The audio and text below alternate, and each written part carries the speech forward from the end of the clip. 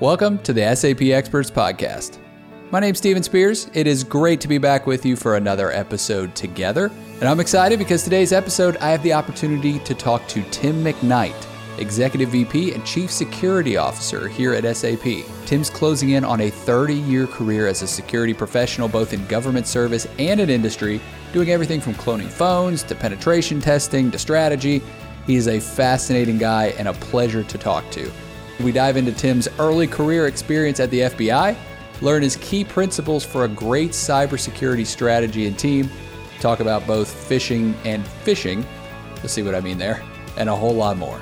All of that on this episode of the SAP Experts Podcast. Tim McKnight, welcome to the podcast, Tim. Thanks, Stephen. Pleasure to be here. Absolutely. We're excited to have you. And I have to admit, I wish I would have planned this, but I have to be honest, I did not know October was Cybersecurity Month at SAP. I had no idea. You have great timing. What can I tell you? So, but thanks for having me. And I'm certainly looking forward to the conversation and making sure people really help us in our challenge around cybersecurity. Yeah, I'd love for you to go ahead and tease that here at the top of the show. Tell the listeners a little bit more about what's going on with that. So certainly we've been doing this for many years now at SAP, and this has become certainly a global effort. I would say for most companies that October is the month where, I guess in my view, we should start every meeting with a discussion around cybersecurity. We should talk to our family about it, our boss, our teams, and it really should just be a top priority. Not that it shouldn't be all the time. But here at SAP, we're going to have lots of, live events online. We're going to have games. We're going to have even swag, give out some free stuff, I'm sure, as part of the overall efforts. And we want ideas from people. We want to know how we can really, protect our company, protect our shareholders, protect our board as we move forward, and really maintain the trust that our customers put in us. So yeah, that's awesome. It'd only be apt that my computer will make me change my password next month too, right? Yeah, probably. Only 700 characters, Yeah, so we'll make sure you get treated just like everybody else. Don't worry. Yeah, I'm looking forward to that. That's the part I'm excited about. But like I said, it's great to have you on here because I'm really curious to talk about, really how you got interested in cybersecurity and how that's led to where you're at now. So what put you on the path to get into the world of cybersecurity when you first got into it? Yeah, thanks. It's been a great road, I will certainly say. So one thing I want to do is infect anybody who has interest in a cybersecurity career. But how did I get started? It's kind of interesting. So I actually was a computer specialist in the FBI, and I used to stand up command posts for big crises. Actually, the Atlanta Olympics, in fact, the bombing there was one of the ones I was involved in. I was part of that. Yes. And actually the Unabomber case and a few other cases I was involved in as a support employee for the FBI. And then I became an FBI agent subsequently. And the funny thing was the first few years, they let me be a typical what you see on TV, worked bank robberies. I worked drugs. I worked public corruption. And then they happened to find out that, yes, I knew how to code and I actually understood how the computer worked and how servers worked and how networks worked. And I became what was called an infrastructure protection agent. So I was focused on hacks against critical infrastructure. So our water systems, energy, and the rest. And, I'd say the rest was history. For me, I found it to be so interesting because it was very difficult to prosecute in a sense. You had actors from all around the world. I had to work with different agents from London to Russia and China, and it was very tough job to really prosecute hackers globally around the world. So, but I found it to be really challenging. I love a big challenge, and certainly it's been a challenging career for me. Yeah. How common was infrastructure attacks from a cybersecurity standpoint at that time? Yeah, it was mid 90s to late 90s. So believe it or not, more common than most people realized. Well, you were busy, I'm sure. Yeah, we were busy and we were growing. It was really at the beginning of the FBI started. I stood up a squad that was focused on what they called high-tech crime back then. And cyber was a part of that. Intrusions, data breaches were part of that. So it was growing, but I think it was more in the defense industrial base, attacks, military attacks, intellectual property theft, between nations than what it is today, which I'm sure we can talk about a little bit about the criminal aspects and other reasons for why they do what they do. Yeah. Was a floppy disk considered a high-tech attack at the time? Oh, it certainly could be, right? I mean, just like today, certainly is it an opportunity to inject, malware into your system? Maybe not a floppy disk anymore, but certainly a nice, thumb drive dropped in a parking lot can still be an opportunity to put it in the wrong system and give access to the wrong people. So, but yes. I'm surprised you haven't ended up on. I haven't seen you on a Netflix documentary yet. I do have to be honest. Like, as much as we watch the true crime ones, it sounds like you would have been in that area at the time where something would have called and be like, "We got to get Tim on the horn for this story." Yeah. I'm clearly not made for the camera, but certainly, it's kind of interesting because I actually do have a friend who I believe he was a agent who worked. Computer crime for NCIS. Oh, nice. Yes. And he actually was somebody who they used for NCIS and that television show. I have not been tapped by, Hollywood in any way, shape or form, but certainly my son says I should write a book one of these days, but I have a feeling the FBI will probably black out everything that's useful. Yeah, it's all redacted, right? Exactly. No, that's funny. So you're in the FBI. They've tapped you to do this type of cybersecurity stuff. Yep. That seems like a pretty sweet gig. When did you realize, or what was it that made you realize it was time to go into the private sector? Yeah, no, great question. So, it was the late 90s, right? So we're going back some years. And at that time, I'd say, actually a whole bunch of businesses were hit by a very massive denial of service attack called, believe it or not, Stackeldraht. So there I can actually remember things, but it was, it denied service to Yahoo, which, I guess, for those who don't know what Yahoo is, it was a big search engine, among other things. Cisco Systems, who sold actually at that time about 80% of their network gear was sold online, believe it or not. Wow. So they had massive losses, and a whole bunch of other companies that were hit, Exodus Communications anyway. And what happened was all of these tech companies realized that they needed cyber people, although we weren't called that really. We were sort of information security or network security people. And they hired us. And for me, I guess I recognized one, the FBI was, at that time, I can't say that now, was ill prepared because cyber, was not a top priority at all. It was still the day of drugs and terrorism, and those were the top priorities. It's kind of interesting because I realize now when you look at every year the Bureau the FBI puts out its top 10 priorities.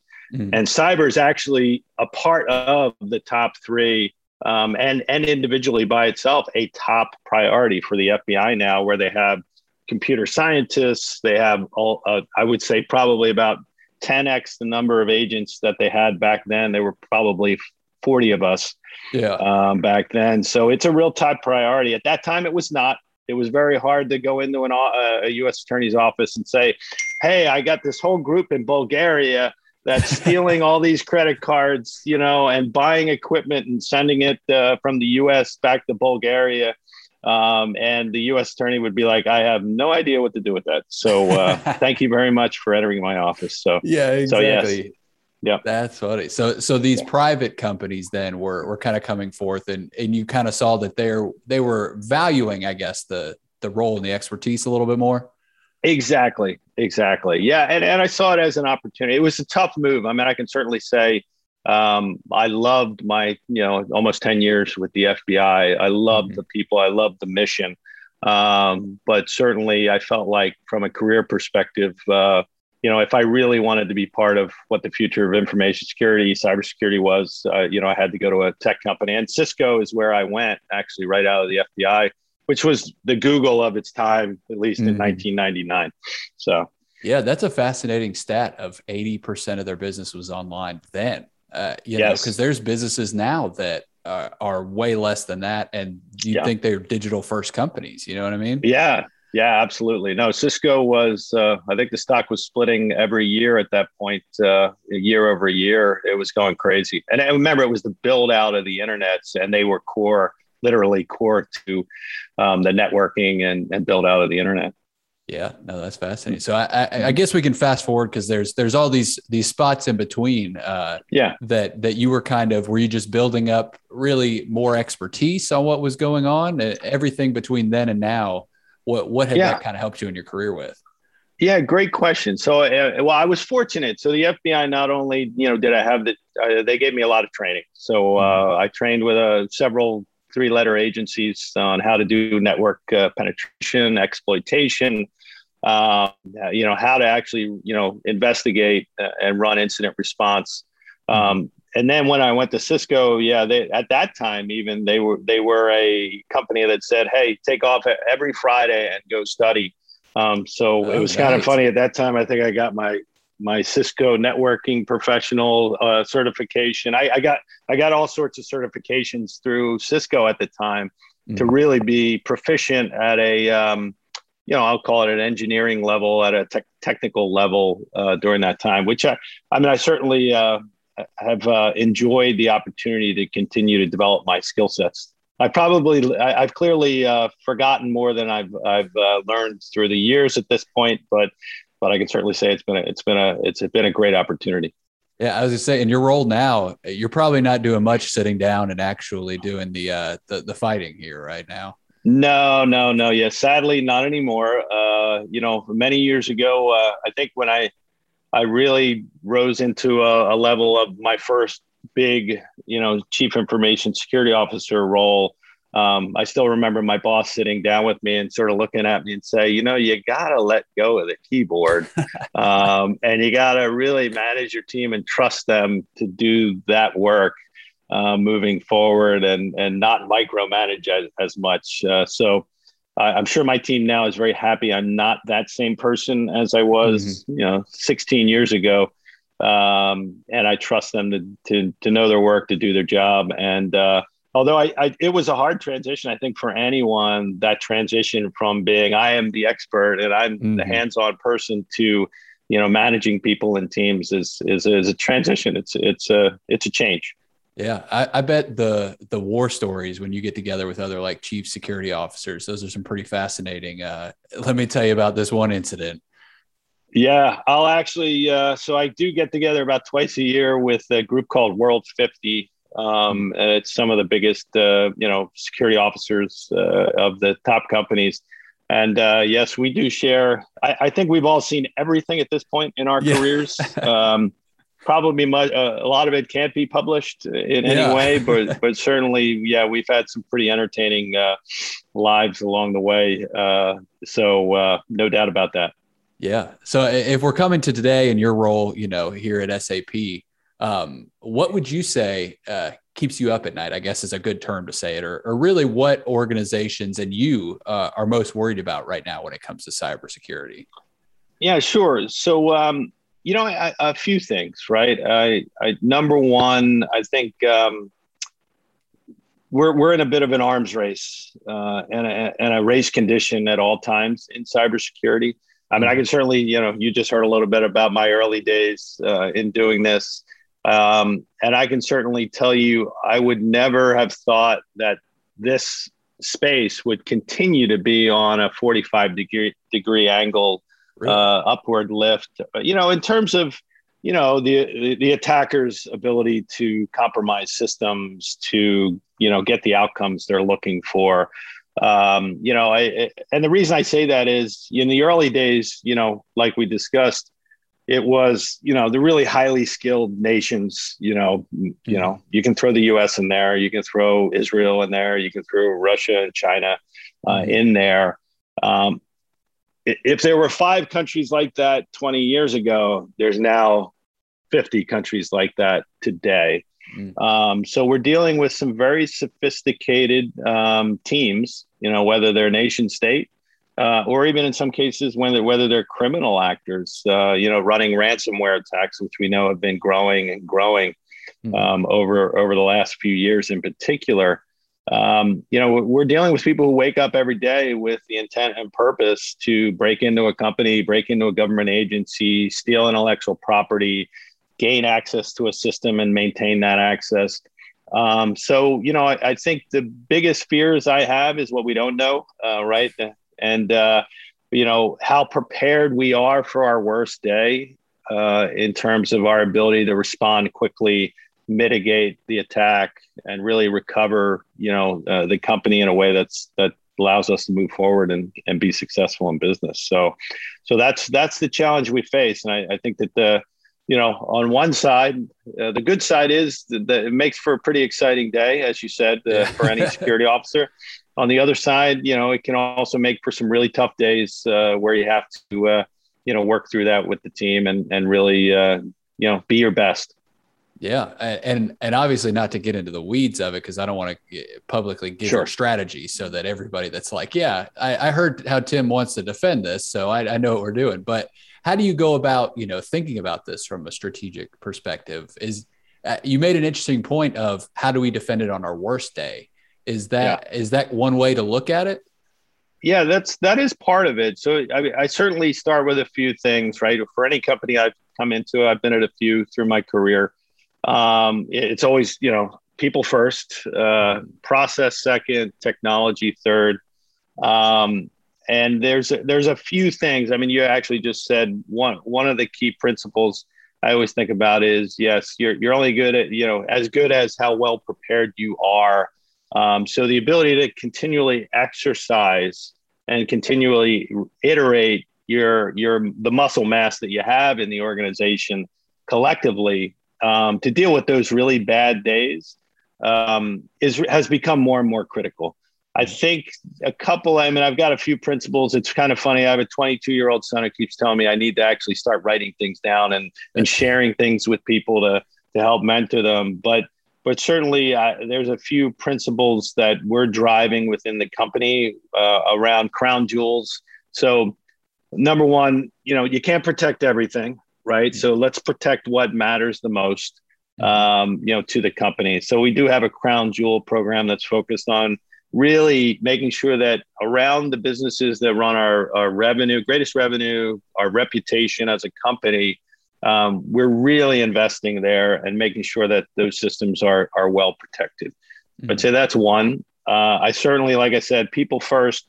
We've spent a lot of time, I would say, professionalizing the role of security within the company. Number one, so if I'm a security person, I know what role I'm in. I know what I'm supposed to do. I have that learning journey to become, to go from an apprentice to an expert. In my give them career, the Fridays off too, as well. Well, that's something we probably should talk about, right? I mean, I think maybe we don't say that like other companies, but certainly I think it is well worth almost having that no meetings Friday, so people can actually go do something that's in helping them, in their learning journey as well. So, and I think one of the principle I'll touch on is sort of this shifting left in terms of especially our designing security from the front, from the beginning, is without a doubt a focus for us. Whether how we architect our products, how we actually build our code, in the front end, because it's going to cost us 35 times more if we have to fix it after the fact. And that's real data of analysis. For us to actually clean up bad code later on, it's going to cost us a lot more. So we better do the work up front to make sure our systems are secure, our code is secure, and our customers are happy. That is interesting because I was going to ask you about that. Of how common is it really for for the product development teams and engineering teams to actually be collaborating with security traditionally? Like obviously now you're trying to get there, but is that something that has commonly happened, or is this kind of a new frontier that you're trying to pioneer? Yeah, no, great question. It's actually been a new frontier over the last 3 years. So, cool. yeah. And we believe we're making good progress. So, we certainly spend a lot more time with, all of the product teams and the product owners on, what we call, security by design, and early decision-making around our security architecture around our products. So that shift left has been occurring. And also, to be honest with you, and the discussion we've had at the top of the house is, security is a feature set our customers care about. Let's talk about it as a feature, just like we talk about everything else, and make sure it's prioritized with the highest priority. So actually, it's kind of interesting because even in our development delivery calls with the board, executive board, security is separately reviewed as part of that release program. So we got to make sure we're meeting our corporate requirements around security before delivery to our customers. So it's great. I mean, I think we've done a very nice job. We still have work to do because it's such a challenging space. And I got to tell you, it's funny. My son just graduated with a computer science degree, and I always joke with him like, so how much security did you learn in those 4 years? And, I think I actually went on Parents Week a day and I went to one class and he said, I think I learned something about steganography in that one class you were in my freshman year. And I'm like, oh, no. So anyway, so we really do need to help our teams and enable them around security, whether it's in our tooling, whether it's in our processes, but clearly, building that security culture into our people and our teams too. That's funny. I picture, the product engineer sitting there coding and this guy standing behind him in like the black suit with the sunglasses on, like, don't do that. Do this, that's probably not accurate. Yeah, no, probably not accurate. No, definitely not accurate. But I like the way you're thinking. It sounds a little bit like the Matrix, maybe. But absolutely, yeah. You got to brand it right. When you're working with a security team, they're here to help us out. I guess that scenario they'd be a little intimidating, but I would think so. Yeah, we definitely have been swimming upstream and shifting left with the businesses. I'm sure. Listen, I know it's nearly impossible to deliver code without any quality issues, right, or security issues. But certainly, we're doing everything we can to enable the developers to have checkpoints in our release. To do everything. I like the idea though that everybody has, Neo standing behind them with a pair of glasses, ready to jump in, or just an earpiece. You can be in a hoodie and jeans, but if you've got the earpiece in and maybe the sunglasses, I think the point comes across, right? That could do it. So I am kind of curious because I know we do have listeners that are product engineers, product management. If you could kind of give them even just sort of a little bit of how to better work with your security team, is there anything you could advise? I think this would be kind of interesting to hear your perspective on how they can help facilitate that conversation. Yeah, no, I think, we're certainly number one, I'll say we're looking for their ideas as well, right? Good ideas don't all come from the security team, right? Yeah. So we need those who are doing the work to really say, hey, you know what, this is a priority for me as well, for my team, and to bring those ideas forward so we can, help solve problems. One of the areas that clearly we do more of is crowdsourcing of identifying vulnerabilities in our software. That's a service that's available to those teams, that they can take advantage of. We've negotiated contracts with third parties to do that work. To make our software more secure. So certainly I'd ask them to come forward and partner with us. Because I have a good sized team. I don't have a team big enough to be, to your point, sitting behind every developer, in every location around the world. Nor should I, right? I think the key here is everybody has a responsibility in security. and we want them, to enable them and help them in that journey. Yeah. So what was it about SAP that it excited you? Because you'd done the FBI, you'd done Cisco, you'd been at even you were at was it Reuters, right? Yeah, Thomson Reuters and General Electric. Yeah. So yeah. What about SAP? Like, was it just a new challenge? Was there anything in particular that made you think this is a cool opportunity? Yes, I certainly love challenges. I've been a customer of SAP as well many times in those other companies. Mm-hmm. So number one, love a big challenge. I in particular, I like the idea of being in the middle. In the sense we're in the middle of every industry, every type of customer. From financial services, to defense industrial base, to you name it, retail, and we're partnered or we are our own cloud provider, right? So it's really unique in that way, and the ability to have a significant impact for so many types of customers, and globally, right? So I love a challenge. Good thing is I saw that the top of the house was very committed to supporting the efforts that I obviously wanted to drive coming in here. And their words have married up with their actions in helping us drive a more comprehensive security program for the company, and also with our customers. We're meeting with our customer advisory board on a regular basis. We're getting feedback from them, and we're tying that back into our product roadmaps and how we deliver security features for them too. So yeah, I love a challenge, and we certainly had a challenge here, and we're meeting that challenge today. Yeah, I was going to say that sounded, just as you talk through and put it in that framing. I was thinking that's kind of terrifying to think about having to, because I would think, is it really different for every industry, or do you see the same type of issues or threats across the board? It's a great question.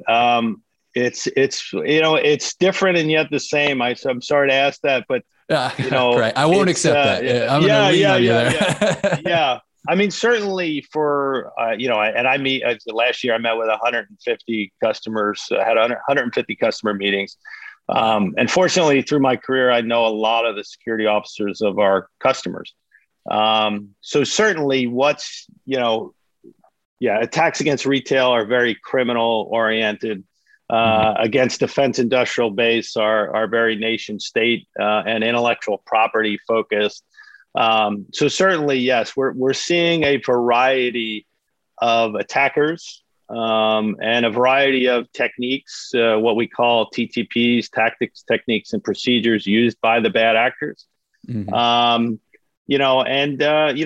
think to your point, that means we have to be ready for just about anything on any given day in protecting our customers and their data and their brands as well. So I think it is really unique. It can be scary. I'm certainly not adverse to scary situations. So I try to keep a cool head.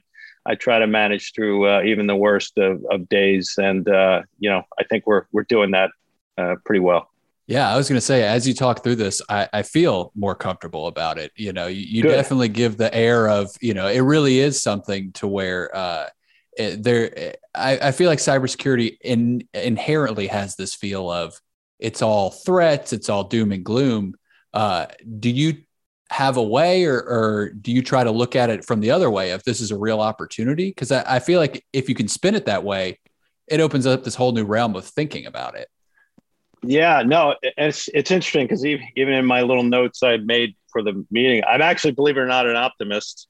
Even though that comes through. Yeah, you would think every security person is not an optimist, but believe it or not, I certainly am an optimist. I certainly see the flip side of goodness here in everything we're doing, even when dealing with some of these actors and threats that we're seeing. So, and that's all it's also the beauty of that challenge, right? Is how well can we collectively defend and scale our capabilities, in protecting our customers. So, yeah, no, I certainly see it as a huge opportunity, right? Every day.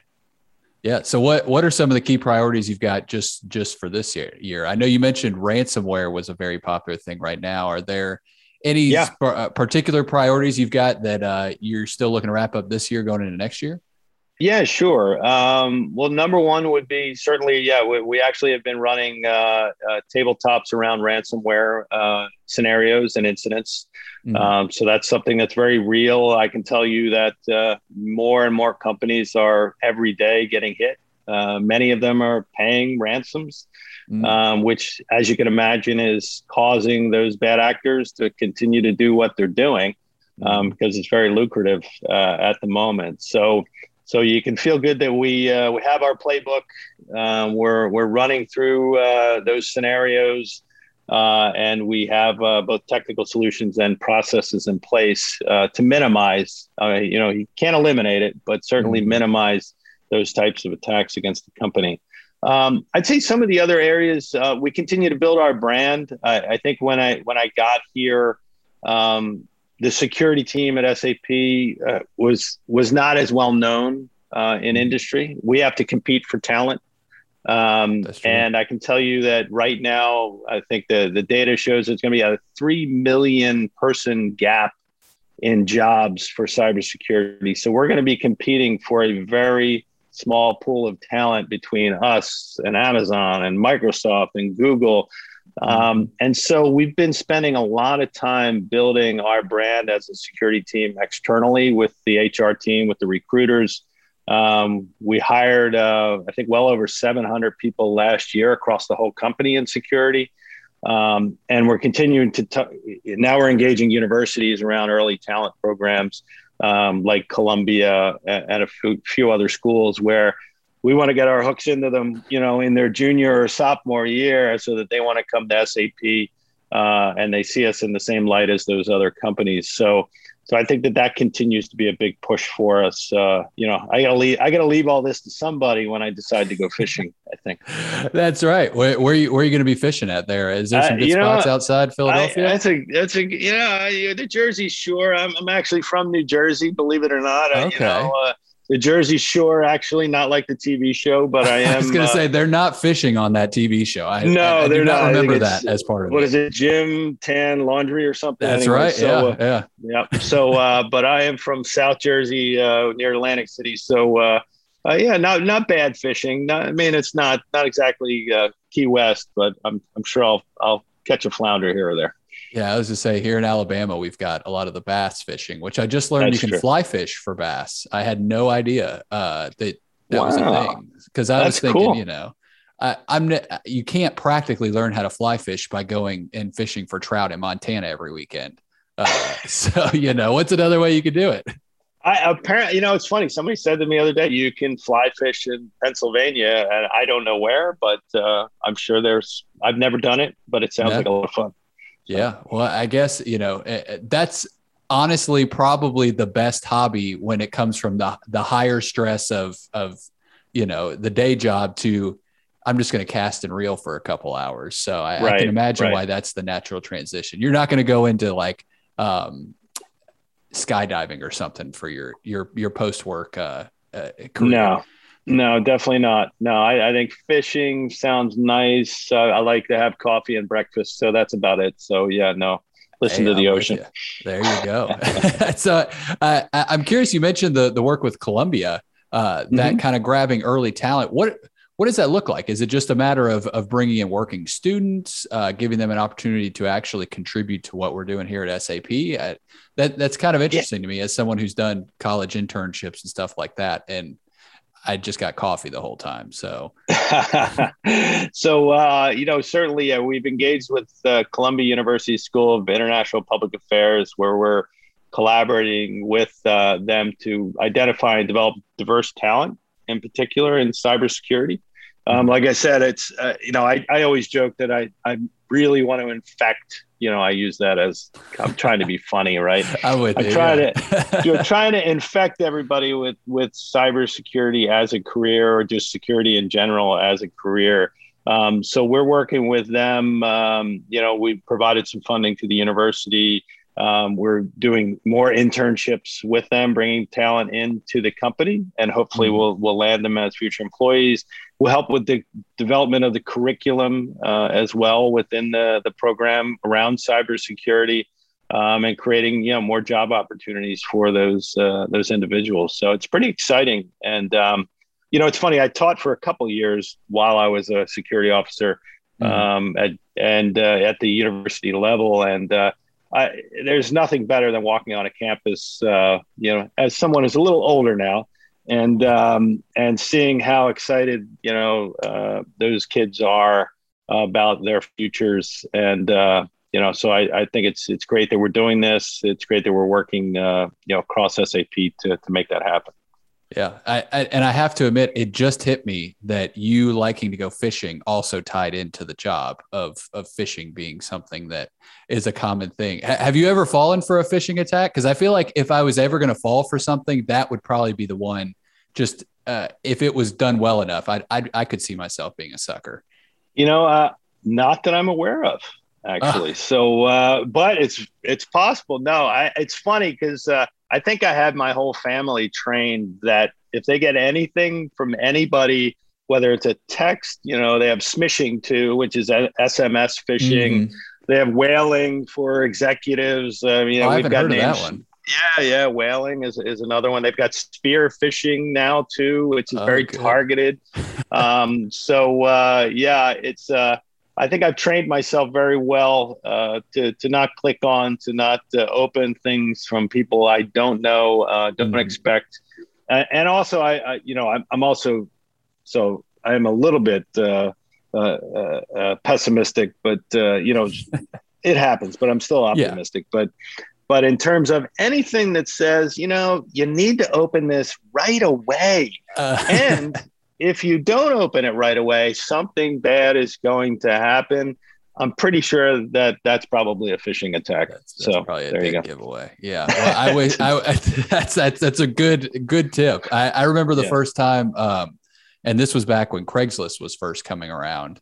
Sure. I was selling a car on Craigslist, and I got an email that said basically, I'd love to buy your car, but unfortunately I'm overseas. If you follow this link, and send me the money here, I'll get it to you. And I remember being ecstatic because they were going to offer me like 10,000 over ask. Right. I brought it into my dad and I was like, check this out. He was like, I don't think that's real. And I remember thinking, what do you mean it's not real? Like someone would send me an email and they would, that concept was so foreign. So it's funny you mentioned that it's probably like your kids ingrained, like they don't even think twice now at this point. They don't. It's kind of funny, but you also don't want to go too overboard on it because then they just don't trust anybody, right? Yeah. So, but I think I've done a good job in managing that, and I think we kept them out of social media till at least they were in their teens. So I think that helped a little bit too. Yeah. So, well, I know as we're wrapping up here, I'd be curious. I just got two more questions for you, real quick. One of them, I would love to know, as an SAP employee, if you had one tip that we could implement in our day-to-day that would help you and your team make the company more secure. What would that be that I can consciously get up and know I'm helping Tim out by doing this today? I love that. So, I'll make it kind of simple, but actually the ability to report incidents, right? We do find that a lot of people that, if they get a really targeted phishing email, they know what it is. They don't actually report it. So I think reporting it to either our phishing email at SAP or our cybersecurity team would be really helpful to us. It allows us to build up a bit of a, analysis and the ability to defend them better so that those things don't land in either their mailbox in the future or anybody else's. Oh, that's cool. I was hoping you just didn't say, just change your password whenever it asks you to. No, I will say I'm not a big fan of passwords myself. I would love to get rid of them just like anybody else. So. Yeah, no, that's fair enough. That's a great tip though. Thank you. Cause that's, it's really easy to just hit delete because you're like, all right, I'm doing good for everybody by just deleting it. So. That's right. And that's what happens. Most people just delete it or move it or whatever. So. Yeah. And to wrap it up, I know I was watching one of the interviews you had done, and you mentioned you don't like to look out past like 18 months because things kind of change from there. So Sure. What are you looking at for the next 18 months that you're going to be focused on? And if it's fishing in 12 months, you can say that too, on the Jersey Shore. Yeah. I'm open to that as a response as well. Yeah. No, I'm not going anywhere yet. So that would be on the weekends. But so certainly we're looking at how we build I would say a very resilient system using more automation in particular. So how can we automate more and more of our processes as a company around security so that we know controls are in place, they stay in place, we can monitor them and actually produce the reporting to say, it still works. So I would say we're focusing a lot more on automation, and that's everything from asset management through to patch management to vulnerability management. So that's going to be a big focus for us, I would say, for the next 18 to 24 months in particular. I would say, that's probably the biggest thing for us. I'm sure that brings enough work in itself, right? It's massive. Yeah, certainly. It's a massive effort. Our board is definitely focused on how can we take all the good work that we've been doing and make sure it materializes and stays in place for many years to come. And my biggest pet peeve is fixing the same thing twice. We don't want to fix it again. So yeah, no, that's great. Well, Tim, I really appreciate you taking the time today. I think we knocked off everything, and everybody's a little bit better for cybersecurity. And if they're not, they can check out everything you got going on next month as well. That's awesome. No, thank you again for the opportunity. It's been a lot of fun, and I look forward to continuing to do this. If you need me again next year or at another time, count me in. Absolutely. I'll just send you an email and tell you got to reply right now or else. Yes. Well, you can always offer like $20 gift card to Starbucks or something, and it'll go away in 10 minutes if I don't respond. I won't hear back, but I'll know it got used, right? Yeah, there you go. Awesome. Thanks again, Tim. Thank you.